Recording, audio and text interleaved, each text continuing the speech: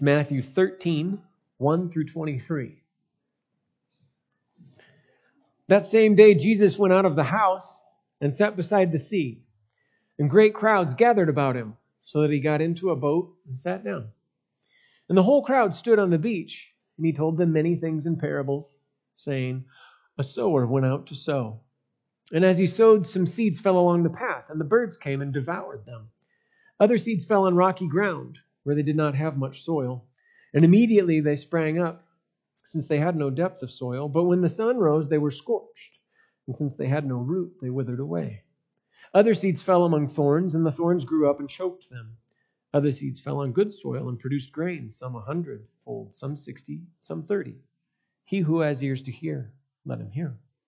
Then the disciples came and said to him, Why do you speak to them in parables? And he answered them, To you it has been given to know the secrets of the kingdom of heaven. But to them it has not been given. For to the one who has more will be given, and he will have an abundance. But from the one who has not, even what he has will be taken away.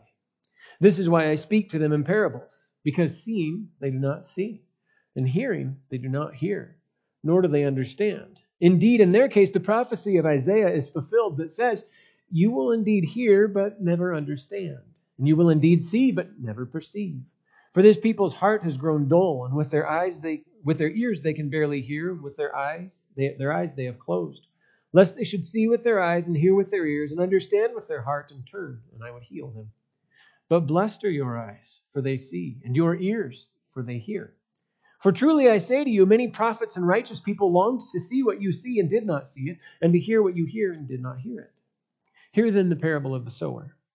When anyone hears the word of the kingdom and does not understand it, the evil one comes and snatches away what has been sown in his heart. This is what was sown along the path.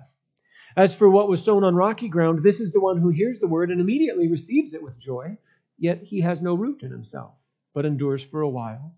And when tribulation or persecution arises on account of the word, immediately he falls away. As for what was sown among thorns, this is the one who hears the word, but the cares of the world and the deceitfulness of riches choke the word, and it proves unfruitful. As for what was sown on good soil, this is the one who hears the word and understands it. He indeed bears fruit and yields, in one case 100-fold, in another 60, and in another 30. Matthew 13 begins the third of 5 major blocks of Jesus' teaching. We've been through 2 of those, Matthew 5 through 7, and Matthew 10. Now we come into Matthew 13, which might be maybe the best known of them. It's perhaps one of the chapters we're most familiar with, because it contains many of Jesus' parables. It's in this chapter before us that we hear repeatedly, the kingdom of heaven is like. We hear here stories of seeds and soils, of weeds and wheat, of the diminutive mustard seed, the imperceptible leaven, a hidden treasure, a pearl of great price. These are stories about the Christian's home, how it has come, how it is coming. It's interesting that here is where Matthew records these things, because in chapter 11 and 12 we saw the kingdom outrightly opposed. We saw it opposed by the religious leaders. And now Jesus is telling us why it's ignored, opposed, and subverted, and also why it still possesses this transformative power. And as we consider this and we see this, it's a method of teaching that finds its roots back in the Old Testament. Because when you think about the original prophets were Moses and Elijah, would be kind of the mold. Those prophets originally ministered to Israel by speaking plainly in didactic, which is teaching speech, or sermons. They spoke clearly. And you think through the stories of, well, how well did the Israelite people, as they followed Moses through the wilderness and he spoke clearly to them, how well did they listen? Did they receive what he said? Or did they have a tendency to grumble about it and to rebel? We see something similar with Elijah.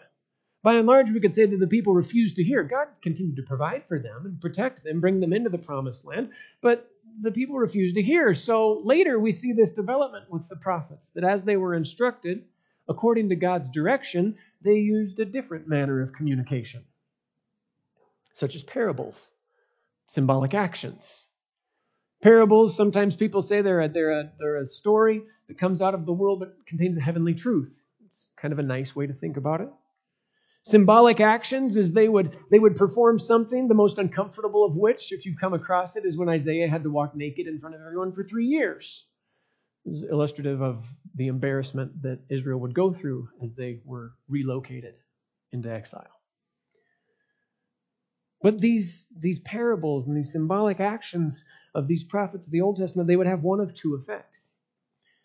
Either the effect of further hardening those who were already hardened toward the Lord and would be ultimately judged, or the righteous yet complacent individuals who would respond appropriately by obeying the prophet's message. A couple of examples in Ezekiel 24, 1 through 15, it's an example of that one that had the effect of hardening. It describes the image of a boiled lamb regarding God's thorough judgment on Israel and taking her to Babylon. Perhaps the best known parable in the Old Testament is maybe Nathan's parable of the lamb. When he shows up at David's door, it's recorded in 2 Samuel 12, 1 through 14. This would be an example of an individual responding appropriately because he shows up at David's door in light of the sin that he committed with Bathsheba and all the things that went along with that. He shows up and he proclaims this parable of a little lamb that had been taken by the powerful. He proclaimed it before David regarding his sin with Bathsheba and then sent him when he was sent to him by the Lord. And David's an example of the latter, for we have David's repentance recorded for us when we read Psalm 51, where he records, "Against you and you only have I sinned."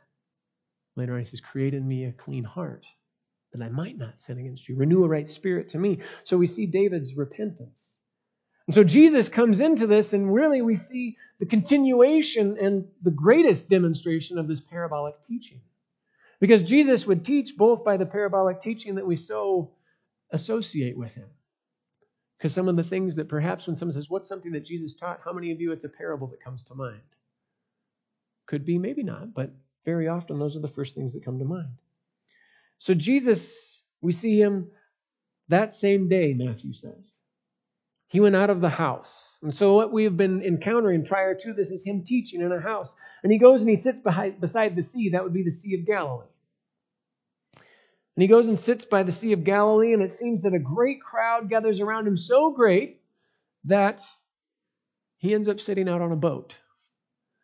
And while he sits on the boat, we acknowledge that that is the position of teaching. In that day, they would sit down and they would begin to teach. And as he sits there, the natural amplification coming off of the sea and the wind would carry it, so this great crowd would hear. And that's his position, and that's where he teaches, and he begins to teach, and he starts to tell this parable. Before we get to the parable, we're going to look at the why parable part, so we can answer that question a little bit, because he records it in verse 10 through 17. The disciples come once they've heard this and they ask, "Why do you speak to them in parables?" And Jesus, he answers that, and then he explains the parable. So there's a little of both in this question. And so as the disciples come and they ask why he speaks to them in parables, it's interesting that as he speaks to them, he says, "To you it's been given." To you it's been given. That implies that someone has done what? This is probably the most obvious thing ever. Someone's giving it to them. They didn't have it themselves. They didn't figure it out themselves. Jesus says, "To you it's been given." Well, what's been given? To know the secrets, the mysteries of heaven, of the kingdom of heaven. And then he continues, "But to them it has not been given." So there's something that Jesus hints at right here, which we call the sovereignty of God. God has chosen to give this understanding to some and not give it to others. Because the disciples didn't just know. Their understanding was given. And it was given by God. And it's one of those things that we continually, persistently, we struggle with. The sovereignty of God, the responsibility of man. And Jesus doesn't ever hold them at odds. It's interesting that he doesn't do that.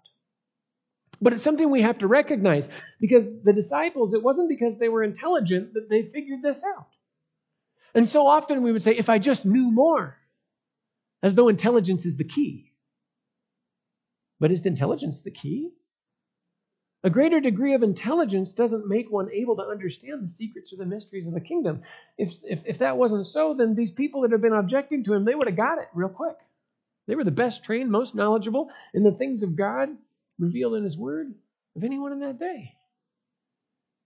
We have to remember that the greatest problem that men face is not a lack of information. It's sin and a dead heart. Things that can only be overcome by God. That's why we pray that we would be given eyes to see, ears to hear, hearts and minds to understand, because left to themselves, they can't see, they can't hear, they can't understand. And so as Jesus speaks to them, he says, to you it's been given to know. This is something we want to rejoice in. For them it hasn't. For the one who has, more will be given. They'll have an abundance. From the one who has not, even what he has will be taken away. This is why I speak to them in parables. But that secret to the kingdom, the mystery of the kingdom, there's a bit of an allusion back to Daniel in how Jesus says that to them. And if you look back at Daniel chapter 2, we encounter something of these mysteries and this wording of mystery. In Daniel chapter 2, verses 28 through 30. But there is a God in heaven who reveals mysteries. And he has made known to King Nebuchadnezzar what will be in the latter days. Your dream and the visions of your head as you lay in bed are these. To you, O king, as you lay in bed came thoughts of what would be after this. And he who reveals mysteries made known to you what is to be. But as for me, this mystery has been revealed to me. So Daniel's saying he doesn't know this because he's so intelligent. What's he telling Nebuchadnezzar? The understanding has been revealed to him, been given to him by God. It's been revealed to me, not because of any wisdom that I have, more than all the living, but in order that the interpretation may be made known to the king, and that you may know the thoughts of your mind. So Nebuchadnezzar couldn't work this out. It's a great story. If you get a chance, read all of Daniel 2. It's a great story. Nebuchadnezzar couldn't figure this out. And he wasn't convinced that his advisors had his best interests in mind. So he didn't tell him this dream. And so Daniel, God reveals this dream, what it was, to Daniel and gives him the interpretation to it. He doesn't just give Daniel that same vision. He gives him the interpretation. And Daniel tells this one who's this powerful king, he says, it wasn't in me, it's been revealed to me, so that you might know the thoughts of your head. Anybody ever not understood the own thoughts of their head? Anybody ever need help to understand the thoughts of their head? Good news. God, in his perfect timing, which might not be the same as yours, can reveal those and will reveal those. But that's Daniel 2, 28 to 30. Then in verse 47, the king answered and said to Daniel, after Daniel's told him all about this kingdom that is to come, which includes the story of a rock that's being cut, and it goes to the feet of this statue and it grows in size. But that rock, it didn't come down as what? Huge. It came down as what? Small. And it kept growing and growing and growing. It gives us an idea. We can hold on to that as we walk through all of Matthew 13, because it gives us an idea of how that kingdom comes. But in 47, after Daniel's explained all of this, the king answered and said to Daniel, truly, your God is God of gods and Lord of kings and the revealer of mysteries, for you have been able to reveal this mystery. And so Jesus says, to you has been given to know the secrets, it says in some translations, the mysteries, it says in other translations, how they translate that word. It's been given for you to know these things. If it's been given to you to know these things, rejoice in that. Because it means that you've been given eyes that see and ears that hear, hearts and minds that understand. Not completely. The only one who ever understands everything all the way through, up and down, side to side, and thoroughly is who?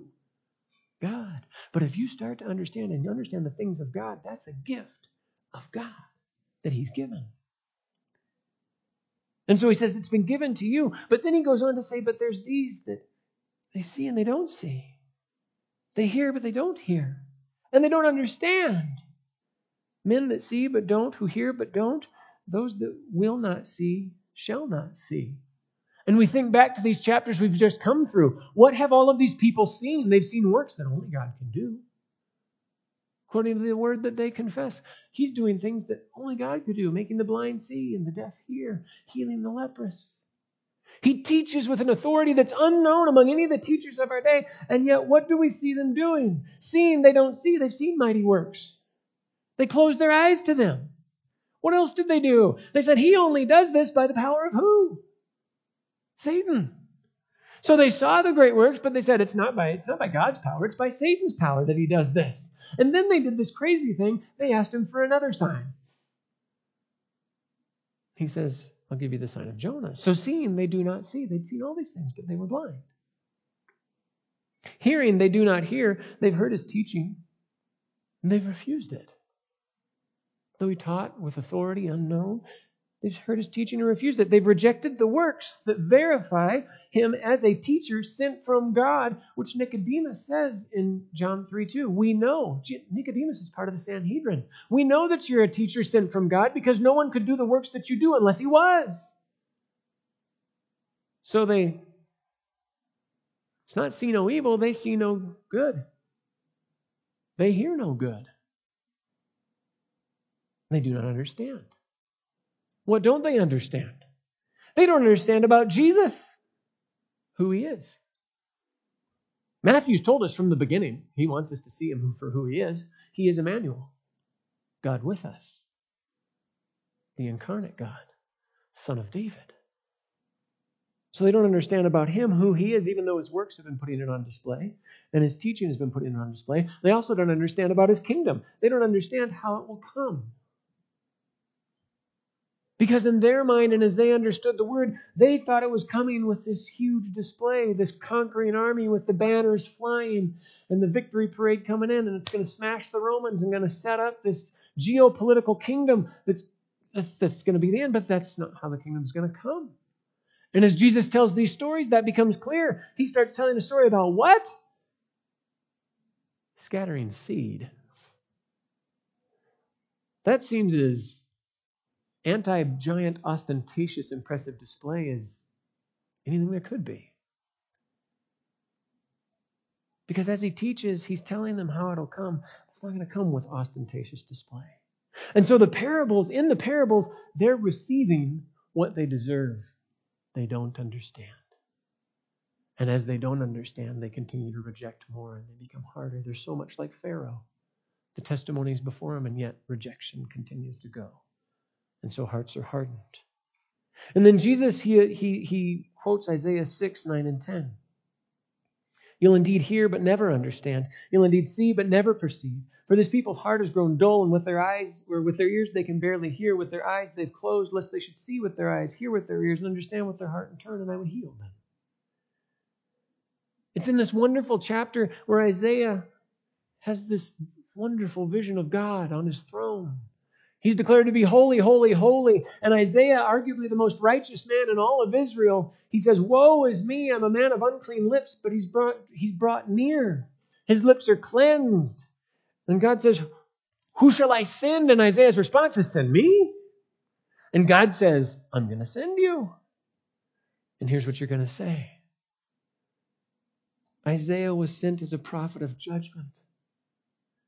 When you read the book of Isaiah, you get past the call of Isaiah. The first 5 chapters are the indictment of Israel. And then in chapter 6, there's the call of Isaiah. And then in chapters 7, 8, and 9, he's given these signs that there will be a child that's born. And those things are rejected, not understood. But Isaiah is sent as this prophet of judgment. God says, I'm going to send you to say to the people, keep on hearing but don't understand, keep on seeing but don't perceive. Make the heart of this people dull and their eyes heavy and blind their eyes, lest they see with their eyes and hear with their ears and understand with their hearts and turn and be healed. Isaiah's response is what our response would be. This is heartbreaking because he loves these people and he's been sent to them and he says, how long, O Lord? And God says, until cities lie waste without inhabitant and houses without people. And the land is a desolate waste. And the Lord removes people far away, and the forsaken places are many in the midst of the land. He's talking about the promised land. And though a tenth remain in it, it will be burned again like a terebinth or an oak whose stump remains when it is felled. The holy seed is its stump. Here, the one speaking these stories, this one that stands in that culmination of that prophetic office of Isaiah, here's the seed. And he says, this is how the kingdom's going to come. But Isaiah, it's interesting, as he's sent as a prophet of judgment. He's also sent as a prophet of comfort and consolation. If you read through the first half of Isaiah and you're starting to feel down, read the second half. Read Isaiah 40 through 66. There's a reason Isaiah is called by some the fifth gospel, because there's such wonderful news of comfort and consolation. But here in this moment, at this time, it's a reference to that judgmental part of judgment coming. When we look at Isaiah's time, it shouldn't come as a surprise that they rejected God's message of judgment, because they'd been warned by prophets.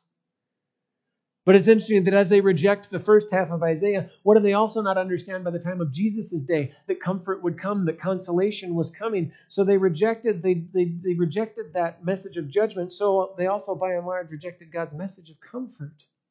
They didn't like Isaiah's hard words. And so when Isaiah had words of comfort, they also misunderstood and didn't understand them. Isaiah's hard words, though, we have to recognize are still good words. But the people of his day, much like many today, refuse to accept that something which is hard can be good. And just as an illustration, when you read that first half of Isaiah, no one gets out of there comfortably. But then the page turns at Isaiah 40. And it's only after all of that, where Isaiah's promised a deliverer to come. He's walked through all of this different judgment that's going to happen. But then he turns in Isaiah 43:2. It's where in that comfort part. It's only through passing through that he gets to this point where he says, when you pass through the waters, I will be with you. And through the rivers, they shall not overwhelm you. When you walk through fire, you shall not be burned, and the flame shall not consume you. The comfort only comes through that theology of what Martin Luther would call the theology of the cross. The problem we have is a lot of times we want the glory without what? Without the cross. But even in the outline of Isaiah and even in the outline of the gospel, what has to take place for the glory to come? The cross has to take place by God's design, by God's plan. And there will be those that hear and those that don't hear, and the ones that reject it, they grow harder. If you refuse the theology of the cross, you will refuse the theology of glory. But he says, I speak to them in parables. He quotes Isaiah. And then he comes to that wonderful change of direction. But what does that indicate to them? You are not among their number. But blessed are your eyes, for they see, and your ears, for they hear. For truly I say to you, many prophets and righteous people longed to see what you see and did not see it, and to hear what you hear and did not hear it. Blessed eyes and ears, they're received like every good and perfect gift. That's what Jesus is telling them. Blessed are your eyes, for they see. Remember, Jesus, what have we seen him do so far in Matthew? We've met blind men that he's made what? See. We've met deaf men that he's made hear. We've met a dead girl that he made alive. And then we want to change the rules. But we can't change the rules, because just as much as the blind person couldn't make his own eyes see, the deaf person couldn't make his own ears hear, and the dead girl couldn't revive her own heart, who has to give us eyes to see and ears to hear and hearts and minds to understand? It can only be something that God can do. This is something only God can do, and it's no different when we move from the physical to the spiritual arena. So it is with eyes and ears that see and hear spiritual truth, as well as a mind and heart that understands. They're new. They're opened. And they understand. That is indicative of blessing, because he wants you to see and to hear and to understand. And then he says, there's many prophets and righteous people. Well, who are these? If you are in Christ, they're your older brothers and sisters. What have they done? They longed to see what you see. This isn't just it'd be really nice to see what God's talking about here. Wouldn't it be? No, they long to see it. They're like, let it be in this day. It wasn't some feeble desire. These are the ones that are written of when we get to Hebrews 11. Hebrews 11, 13 through 16, as we go through this gallery of faith, as some call it. It says, these all died in faith. And he's talking about Old Testament people. They all died in faith, not having received the things promised, but having seen them and greeted them from afar. So they didn't receive the fullness of it, but they've seen them and they greeted them from afar, and having acknowledged that they were strangers and exiles on the earth. For people who speak thus make it clear that they are seeking a homeland. If they had been thinking of that land from which they had gone out, they would have had opportunity to return. But as it is, they desire a better country, that is a heavenly one. Therefore, God is not ashamed to be called their God, for he has prepared for them a city. And then there's some more descriptions of those, and it comes to the end in 39 and 40. All these, though commended through their faith, did not receive what was promised, since God had provided something better for us. Something better for us, that apart from us, they should not be made perfect. One body, eyes that see, ears that hear, longing. If you're in Christ, are you longing for the day of his return? Or are you longing for the day in which you are brought into his presence?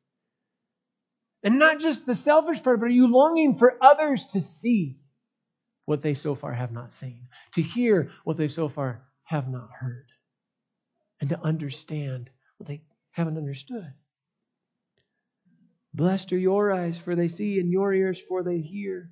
And we long for that, longing but content to submit to and allow God's sovereign plan to unfold as God ordained.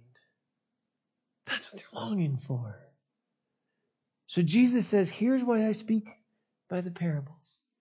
Because there are those who are going to see. Blessed are their eyes. Blessed are their ears. But there's going to be those that have rejected it, and they're going to continue to reject it. And it's going to get harder. Because when we reject truth the first time, what does it become easier to do every time after that? It gets easier and easier and easier to push the truth away. That doesn't mean that we stop proclaiming truth. We continue to proclaim truth because we know that at any moment, God could break through no matter how thick a callus maybe has been built up. We rejoice that it's in his power to do that. And we confess truth. So Jesus explains to them this is why it's going to bring some, but it's also going to harden others. It's this juxtaposition. There's accountability for it. But as Jesus explains this to them, they realize and they're shown the fact that they're part of this audience, this crowd. But this parable, perhaps the one that we know pretty well, it's interesting because the main character in this parable, or the main characters in this parable, other than the sower, it's not people. I mean, they are people, it points to people, but it's soil. It's these different soils, 4 different soils. And we look at this and we think, what's this guy doing? Well, he's broadcast sowing. That's how they farmed. He would go out and he would scatter his seed, and then they'd plow. And we don't get that. But that's how farming took place. He would go out, broadcast seed all over, and then they would plow, and you would discover where some of this would come up, and some would come quickly, and some, just like the parable unfolds, some would be snatched away by the birds. So it's interesting that hard path would probably be the path that the sower is walking on, isn't it? Exposure to the word, when we refuse it, can harden, can it? It's one of those things that we need to recognize. But he goes out and he scatters these, and then they'd come and plow. And we have these 4 soils. The sower went out to sow, and as he sowed, some seeds fell along the path, and the birds came and devoured them. Other seeds fell on rocky ground where they didn't have much soil, and immediately they sprang up, since they had no depth of soil. But when the sun rose, they were scorched, and since they had no root, they withered away. Other seeds fell among thorns, and the thorns grew up and choked them. Other seeds fell on good soil and produced grain, some 100-fold, some 60, some 30. He who has ears to hear, let him hear. So 4 soils. There's this hard path along the path. And when we look at this and Jesus starts to explain it, when anyone hears the word of the kingdom, so they've really heard it, They've heard it in its truth and its fullness explained, proclaimed. When anyone hears the words of the kingdom and does not understand, the evil one comes and snatches away what's been sown in his heart. This is what's sown along the path. Well, what is that? Well, it's outright rejection of the word of God. Not going to hear it, not going to listen to it. I don't believe it. It's not true. Just outright rejection. Those who say, you can talk to me about anything, just don't bring that Jesus stuff. Hard path can be our natural resistance to God and fallen nature. Because when we recognize the truth of who we are left to ourselves, we were all here at some point. Something changed.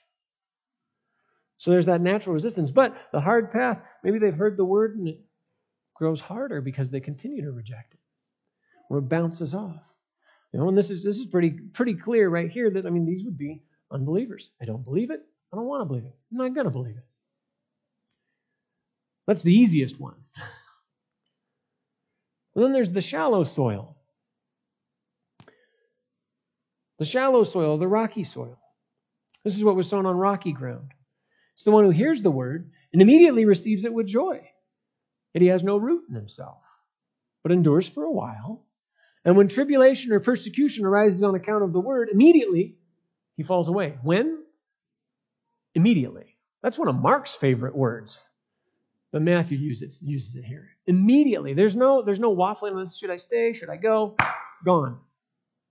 Immediately.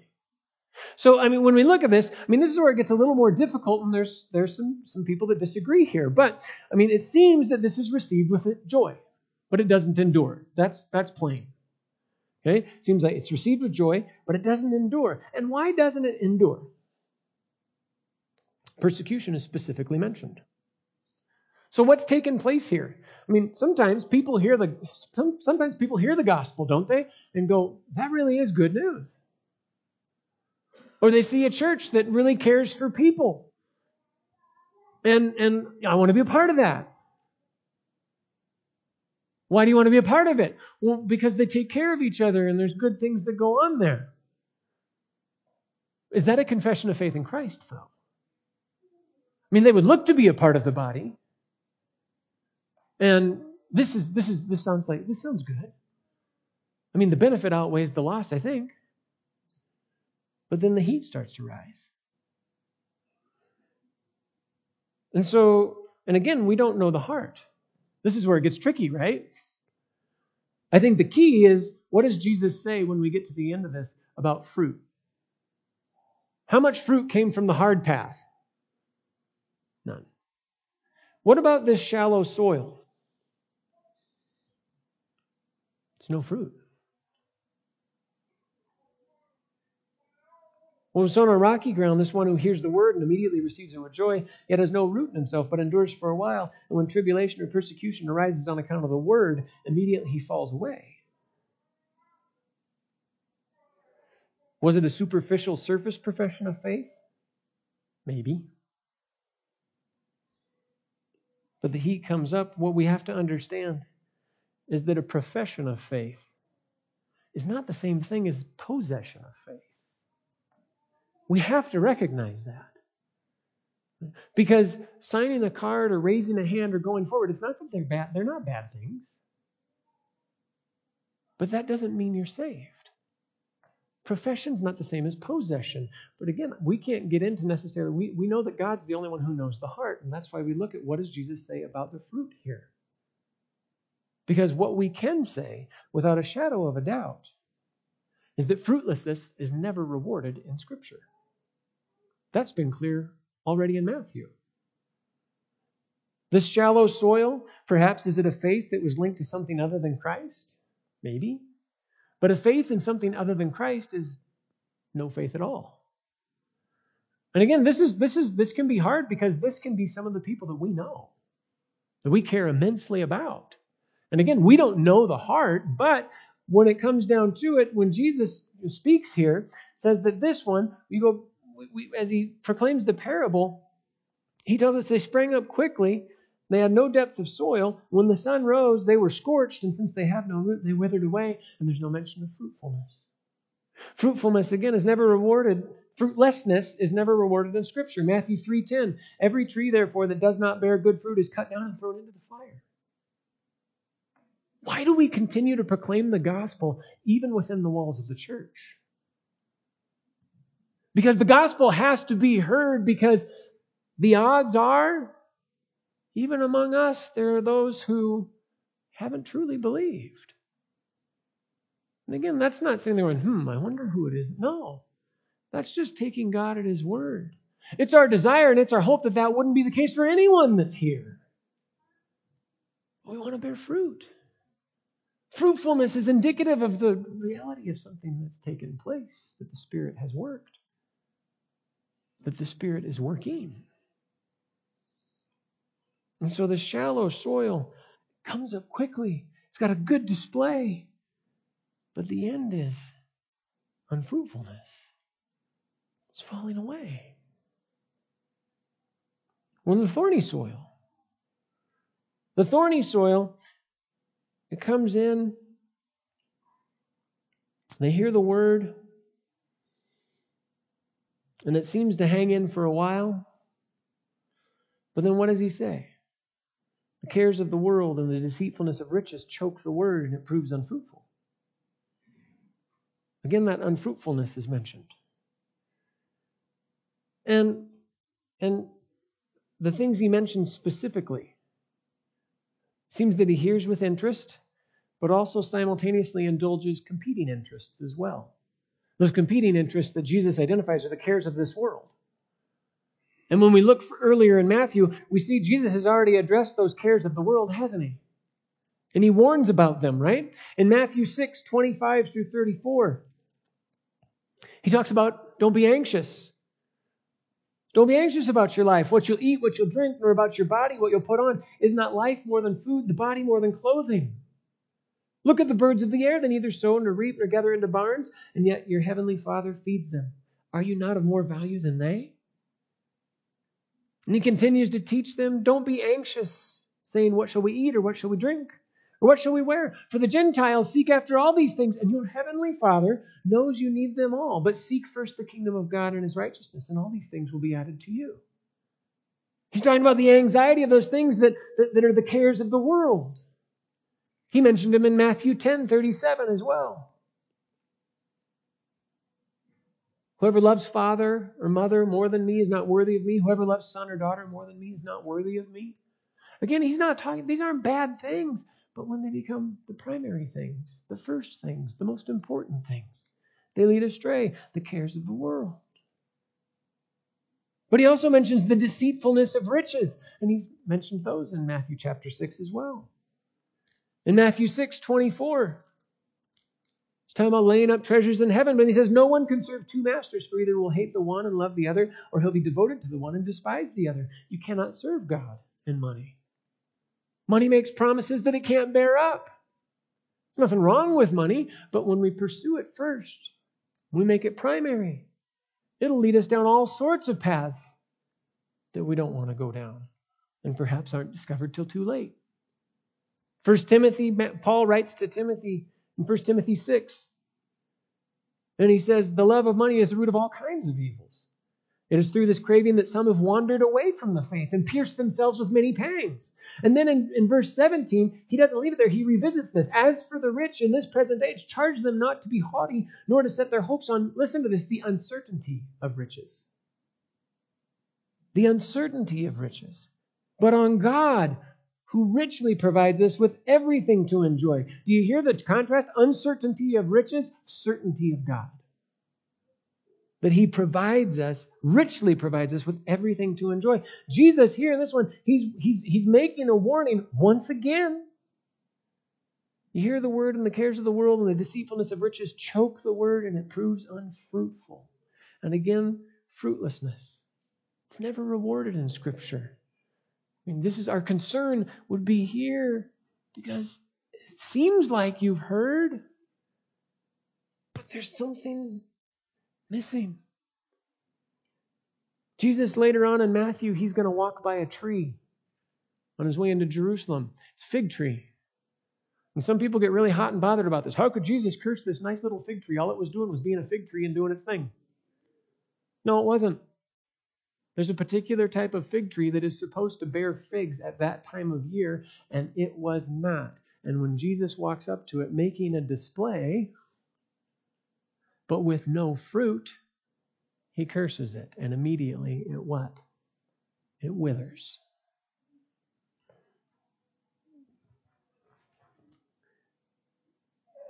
We look at this shallow and this thorny soil, and perhaps, the shallow soil, it's tested by persecution, because that's specifically mentioned. And it withers and is unfruitful. And this third soil, the thorny soil, what would its test perhaps be? Prosperity. The things of this world. The deceitfulness of riches. And it what? It's fruitless. So we've got 3 of these 4 that end with fruitlessness. We don't ever want to see fruitlessness. But then he gets to the 4th one, the good. And what did the good soil do?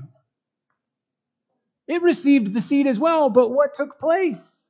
It was sown on good soil. It's the one who hears the word and understands it. Blessed are your eyes, for they see, your ears, for they hear. You understand. Blessed, again, received and brings forth a harvest. In this day and age, a 10-fold harvest would have been eye-opening. A parable always includes a little twist that kind of blows your hair back a little bit or makes you go, 10-fold would be like, man, it's a bumper crop year. What does Jesus say about this seed and this soil? He indeed bears fruit and yields, in one case, 100-fold, another 60, and another 30. Do you hear the rejoicing? There's fruit. And it's not just a little bit, it's abundant. It's received and it brings forth a harvest, 30, 60, 100-fold harvest. It would be unexpected. It would be a twist that far exceeds any expectation. But here's the thing with it. Did you notice the seed that fell on the hard path? It was snatched away. The seed that fell in the shallow soil, it sprang up quickly. And it seems that the stuff that was sown in the thorns, it came up with those thorns, but with none of them implied patience of time. Because in that shallow soil, the sower would have gone by and said, oh, look, the crop's already coming. But no fruit would come. And the soil that was good, it's been a week.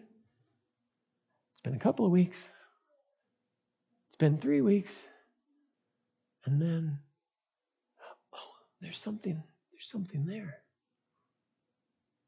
He continued to check on it. It's starting to grow. It didn't look like anything was going to happen. And yet he does what? Over here you've got stuff starting to come up, but there's still no fruit here. This is starting to come up, and it's tiny, but it's growing. And it continues to grow. And he continues to care for it. The harvest takes time. Patience is implied. Something that's not present in the previous 3 soils. Will we be content? And there's a question implied there. Will we be content to wait for God to accomplish everything he has planned in his time? Because the seed that's scattered on all of them is the same. But it's the good soil that it takes root and bears fruit. The harvest comes. But you don't know which seed at that point. I think this is really interesting about this parable. The harvest comes, but you don't know which seed at that point which the harvest comes is the 100-fold, the 60-fold, or the 30-fold, do you? Do you walk through that little part and go, oh, this seed right here, it was 100-fold. You don't know that by the time the crop shows up. Here's another question. Do you even care? Or are you overwhelmed with joy that there's this harvest that's come? Are you overwhelmed with gratefulness that it heard and it saw and it understood, and here comes this bumper crop? Are you thankful? Are you thankful? Because here comes again this harvest. And we hear this, and sometimes when we hear this, it can cause some discomfort. It can cause some these things like this. I want you to recognize. I want you to understand that if you're in Christ, if you have confessed your faith in Him and you are in Christ, you are good soil. Now, before you mount your high horse, recognize that you weren't that the whole time. Good soil does not equal good person. Good soil equals one who has been born again by the Spirit and has received what the Father has given, seen it, heard it, understood it. Rejoice that the Spirit regenerated you because you weren't good soil to start with. Maybe you were that hard path that boom, boom, boom, boom, boom. It bounced off 100 times, and 101, He changed it. Maybe you were that rocky soil that, man, it sprung up fast, and then something came up, and then the soil changed. I don't know how God works. The farmer doesn't even know how the seed works in that regard. He just looks out, all of a sudden, look, there's a plant. Oh, and there's fruit on it. Praise God. That weedy soil, thorny soil that was seeking to choke it out, perhaps that was you. And God said, I'm going to do a little work here. And the soil's changed. Rejoice that the Spirit regenerated you, because you weren't good soil to start with if you're in Christ. In Him we have also been made into seed scatterers and sowers. That's part of the wonder of what He's done in changing us, in transforming us. But notice in this parable as well, what is emphasized? And there are these two things on the side of your head. Hear. Hear the parable of the sower. When anyone hears the word of the kingdom, that which was sown on rocky ground, this is the one who hears the word. What was sown among the thorns, this is the one who hears the word. And the one who was sown on good soil is the one who hears the word. I'm not sure if I'm hearing. Then all you have to do is ask. Give me ears to hear. Cry out to Him. I don't know if I've heard, or I think I've heard, but I don't want to be deceived. Why do we pray consistently, not all the time, but consistently before we come to this part of our service? Give us eyes to see and ears to hear and hearts and minds to understand, because on our own we don't have them. And unless He gives eyes to see and ears to hear and hearts to understand, we won't. Keep giving me eyes that see.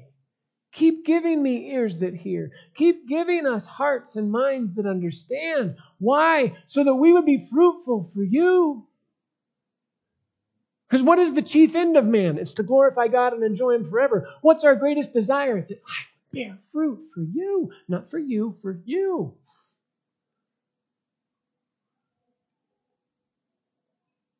Ask for ears to hear. Ask for wisdom. And recognize and laugh with the sense of humor that there is in this. The kingdom comes with seed sowing. Seed sowing. How unexpected is that? I mean, that's the kingdom of heaven. Comes with sin. This is mind-blowing. By referring to the phrase kingdom of heaven, Matthew argues that the end-time kingdom has begun its descent and has initially broken into the earthly sphere. That's a wonder. When Jesus adds that He's the sower, that comes up in a later parable. In verse 37, we see another layer of meaning in this parable. If Jesus is the sower, He sows the word every time He speaks. The parable also reveals how the kingdom works. It enters the world like a seed in hidden form, without power or compulsion. You will believe in Me. No, the seed's scattered. And what's in that seed? When you see an acorn, what do you know is in that acorn? I got an oak tree. No, you ain't. You got an acorn. Yeah, but Give it time. Give it time.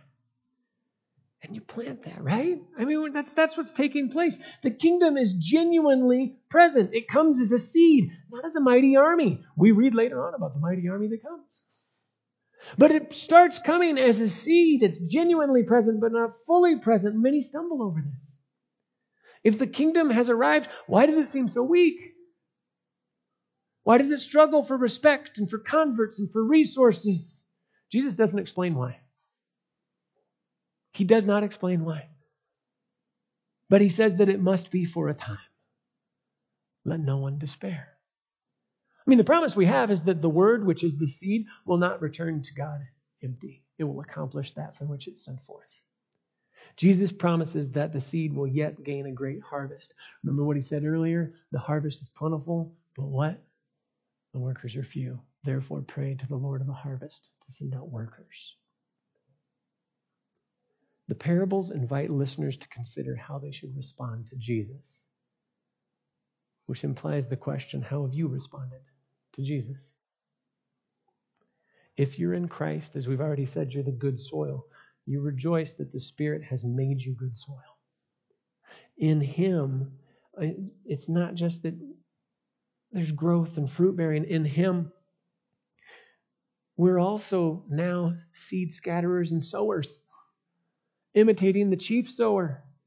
For He's brought us into His work to share in it. And just like Him, it's not ours to examine the sky. It doesn't look like the best at times. It's getting a little cloudy. It's not ours to examine the sky and determine the best time to broadcast the seed we've been given. We're supposed to do what? Broadcast it. Scatter it. It's not supposed to look through the bag. Oh, that looks like a 100 folder. That looks like a 60 folder. Oh, you scatter that seed all over. And you trust that the Lord of the harvest will bring the harvest. It's not ours to examine the sky and determine the best time. It's very much like Ecclesiastes 11. Ecclesiastes 11, 4-6 says, He who observes the wind will not sow. If you look around at the times we live in, you go, oh, it looks like this ain't the best of times. Might not be. That's not what we're not supposed to observe the wind and not sow. He who regards the clouds will not reap. No sowing, what? No reaping. As you do not know the way the Spirit comes to the bones in the womb of a woman with child, so you do not know the work of God who makes everything. Jesus kind of echoes this to Nicodemus when he talks about it, doesn't he? In the morning sow your seed, and at evening withhold not your hand, for you do not know which will prosper, this or that, or whether both alike will be good. Because what is your Father's will? That none would perish. So scatter the seed. Even on that land that's like, that land doesn't look so good. Scatter the seed. That's what I called you to do. Remember, Jesus sowed. As Jesus sowed, what did the clouds do? What did the clouds do? These are proverbial clouds. We're speaking symbolism here. As Jesus scattered the seed, what did the clouds do? They gathered. They gathered throughout all of his life. We see the gathering taking place in 11 and 12. The environment grew continually more hostile. So it shouldn't come as a surprise that as we are faithful to sow as well, that the environment would similarly react. We follow him in so many ways. And he's called us to not be surprised. So let us sow. And perhaps if you don't understand, the question is, do you want to understand? And if that's the position you find yourself in, here's the wonderful promise that you have. If anyone lacks wisdom, let him ask of God, and he will give. And if you desire that wisdom, if you desire that understanding to know those things of God and to glorify him, the God who gives generously. Any of you lacks wisdom, let him ask God who gives generously to all without reproach, and it will be given to him. It will come from the one who gives every good and perfect gift. Ask for the wisdom and the understanding. Ask for what is promised in Proverbs 8. I, wisdom, dwell with prudence, and I find knowledge and discretion. The fear of the Lord is hatred of evil. Pride and arrogance in the way of evil and perverted speech I hate. I have counsel and sound wisdom. I have insight. I have strength. By me kings reign and rulers decree what is just. By me princes rule and nobles, all who govern justly. I love those who love me, and those who seek me diligently find me. Riches and honor are with me, enduring wealth and righteousness. My fruit is better than gold, even fine gold, and my yield than choice silver, 100-fold, 60-fold, 30-fold.